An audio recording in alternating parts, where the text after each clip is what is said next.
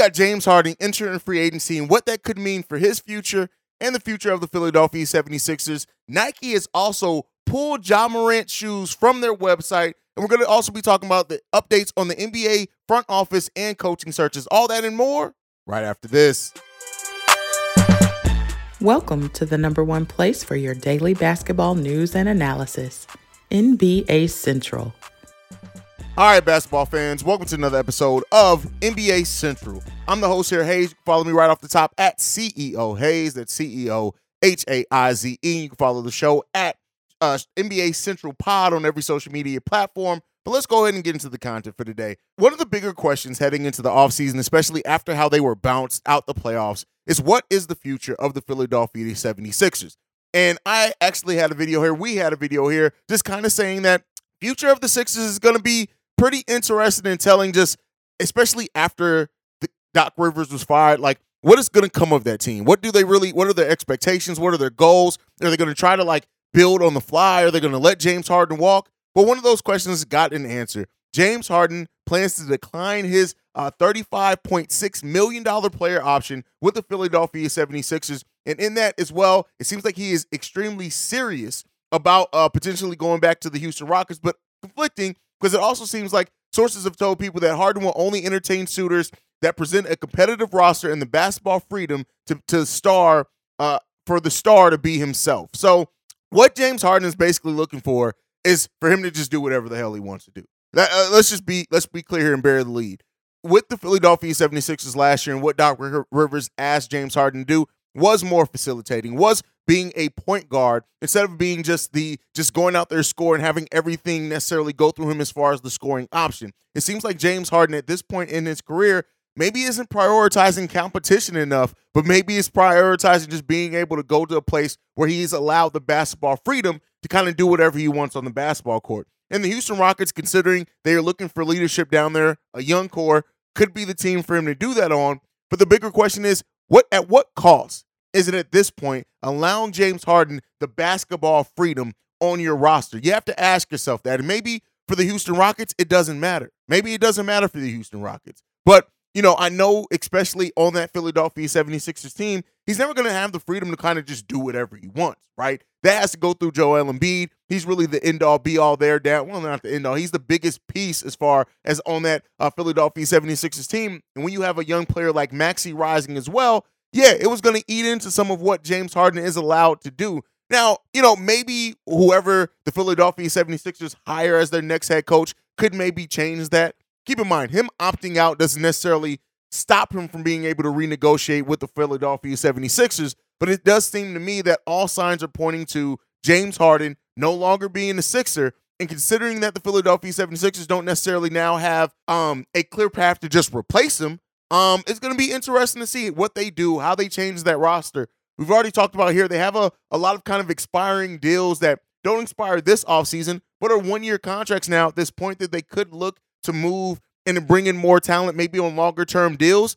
Depending on where James Harden goes as well, he could, maybe they could get a signing trade going to where they get something back for losing him as well. But overall, it's a lot of tough questions that the Sixers are going to have to ask themselves. And, we'll see where James Harden ends up going. I personally think that, James Harden may find it a harder route to go. Well, that's if he's looking to compete. James Harden very well could be, it's more focused on him than him being at a level to compete for a title. And if that's the case, it really opens the doors to a lot of teams that could potentially sign James Harden. But let me know what you guys think down below. If you're watching on the YouTube side, let me know where you think is the perfect destination for James Harden and where you think he may go in this upcoming free agency. Now, one player that just keeps making dumbass decisions seems to be Ja Morant. And while we're waiting to see what the suspension or what the punishment the NBA is going to bring towards Ja Morant after, being caught on camera with a gun yet again,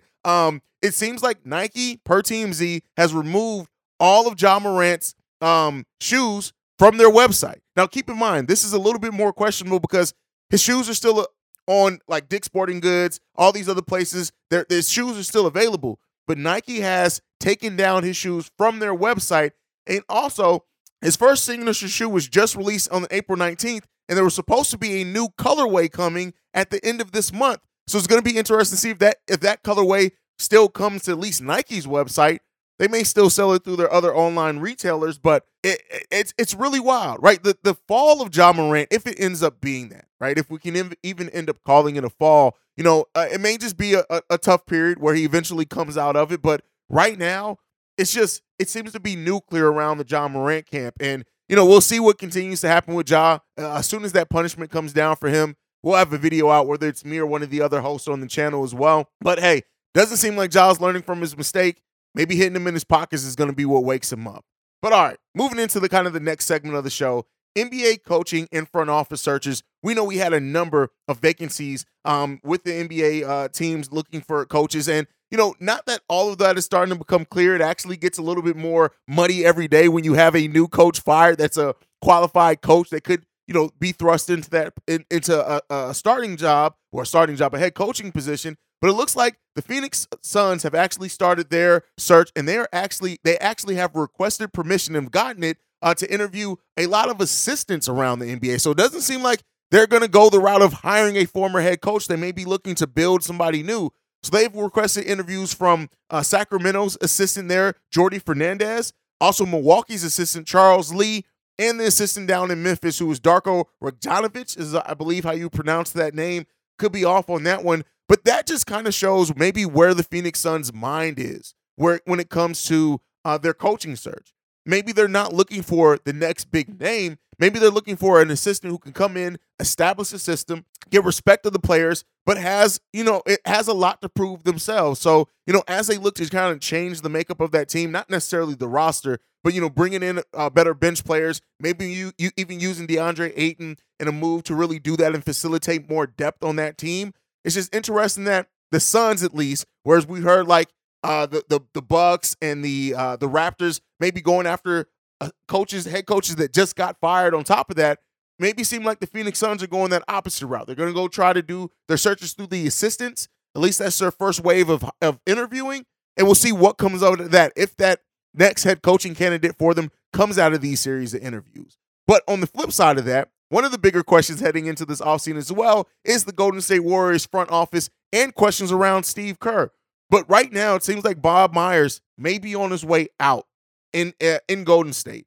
From last reports, there have been no significant talks between Bob Myers and the Golden State Warriors ownership group to get a deal done. And it seems like they are bracing for the likelihood that Bob Myers is going to be gone. Now, some may say that that's actually not a bad concept at all. When you look at kind of the last few decisions and draft that Bob Myers has gone through, I even had a video here on this channel of how Bob Myers trying to put his stamp on this team in the last handful of years. It's really been what's hurt the Warriors in a lot of ways, right? And I think that that's true. And I think when you look at like the deals he gave out before he necessarily needed to give them out, some of the players that he missed on in the draft, I'm actually not surprised at all if Bob Myers does not come back. But, considering he worked his way up through that organization, being their assistant general manager in 2011, and then being promoted to the actual general manager just a year later in 2012, it's been through a lot. And Steve Kerr actually talked about this as well. He said this: our organization has a lot to sort through this summer. That my contract situation is not, nor should it be, at the top of the list. Right now, Bob's contract situation is number one because that influence a lot of the player decisions that have to be made, contracts, draft, free agency, ECT. We will get to my stuff whenever that happens, and I'm in no rush for that. So that to me says a head coach that's confident in the fact that he's going to be brought back, and who he's actually going to be working with in that front office is the biggest question. And maybe even Steve Kerr gets a promotion to where he can do dual roles. I don't even know if that's like a goal that Steve Kerr has. We have seen it around the NBA before. Look at Pat Riley moving up from being the head coach to running that team. Moved back down to be the coach briefly when they won their title, but then moved back up. You have Brad Stevens over in Boston recently, moving from being the head coach up into that front office. So it's not crazy, right? And especially considering I don't think the Warriors are going to blow it all up. They've said as much as well. That core staying together. I think Draymond's going to be back there as well. Steve Kerr's probably going to stay the head coach, but maybe, just maybe, he plays dual roles for a little while before eventually moving on when Steph, Clay, those players move on. You just never know down there, but it's just really interesting that The Warriors, who have, for the most part, besides a couple of years, have been very dominant in the last decade. Their GM made a lot of questionable moves over that time, but he had that core down there together that just helped that push along even when he did make mistakes. And he did have gems. The move for Andrew Wiggins worked out. Jordan Poole, even though he had a bad playoff, seems to be working out for them. Hopefully in the long run, it's more of a positive. But those contracts may be difficult to move if they do want to move on from things. So if Bob Myers' time in Golden State is over with, kind of is what it is there. Now, before we leave, one last topic go, and this is around Dame Lillard. And the reason why I put this on the list and why it's highly important is that with the Blazers having the number 3 overall pick, they can pick a path of moving Dame, going young, and then building that way. Or they, what seems like they're going to do, try to shop that number 3 overall pick, bring in some veteran talent to pair with Dame, and then at that point, maybe try to get as close to contentionship as possible. But Dame actually posted a retweet in which somebody, a Twitter user, was saying that the Blazers should basically move on from Dame. He says this: "If the fans want to trade me, start the petition and I'll send it in." Now, when he was asked about kind of, fleshing that out, he says this: I've been on the same team over a decade. I'm just saying, if people got different wishes, the Blazers I'm sorry, that's the question. If people got different wishes, then basically they need to do what they need to do. So here's what it is, and what I'll say with that. Dame, as a player that's been very committed to the franchise that he's on, that could have left to chase a ring, could have left to go other places, decided to actually stay with that team, see that team through when all signs pointed to and all more sense made to go elsewhere and go get your ring, Dame. So I understand it with Dame there. I fully understand how he feels and where he's coming from. If he feels like, hey, y'all fans want to trade me of all people, this franchise the only reason they've been relevant for as long as they have is because of Dame time. And I think that, depending on what the Blazers, the path that they pick, where it seems like it's more than likely they're going to trade that number 3 pick, try to continue to give it another shot at Dame before maybe they finally throw in the towel and decide to move on and do something else. But fan base, us as fans, we turn on players so quickly. I'm a Chicago Bulls fan. Most of you guys know, and the fan base of the Chicago Bulls will turn on people so quickly, and then when that player goes somewhere else and develop, turn again and then say, oh, well, why did we keep that player? Why didn't we keep that player? And so, fans are fickle around the NBA, and especially when your team has just not made the playoffs, has not gone on a significant run. I understand the frustration, but Dame deserves to be appreciated. And if it's not going to be in Portland, I guarantee you wouldn't like to see it be done elsewhere if he goes and brings another city a title. But that's it. Those are my topics for today. Thank you so much for tuning in to another episode of NBA Central. Make sure you guys sound off down below if you're on the YouTube side, if you're on the podcast side. I'll tell you how you can get your feedback into us here in a second. Make sure you're following the show at NBA Central Pod on every social media platform we're on. You can also send us any feedback, questions, comments, concerns, NBA Central Show at gmail.com. And then lastly, if you want to leave a text message and our voicemail to give your opinion on this or any other topic, 773-270-2799. We are the number 1 spot for everything NBA related. I'm about this mug. I'll see you guys next time I feel like making a video. Probably tomorrow. Peace, y'all.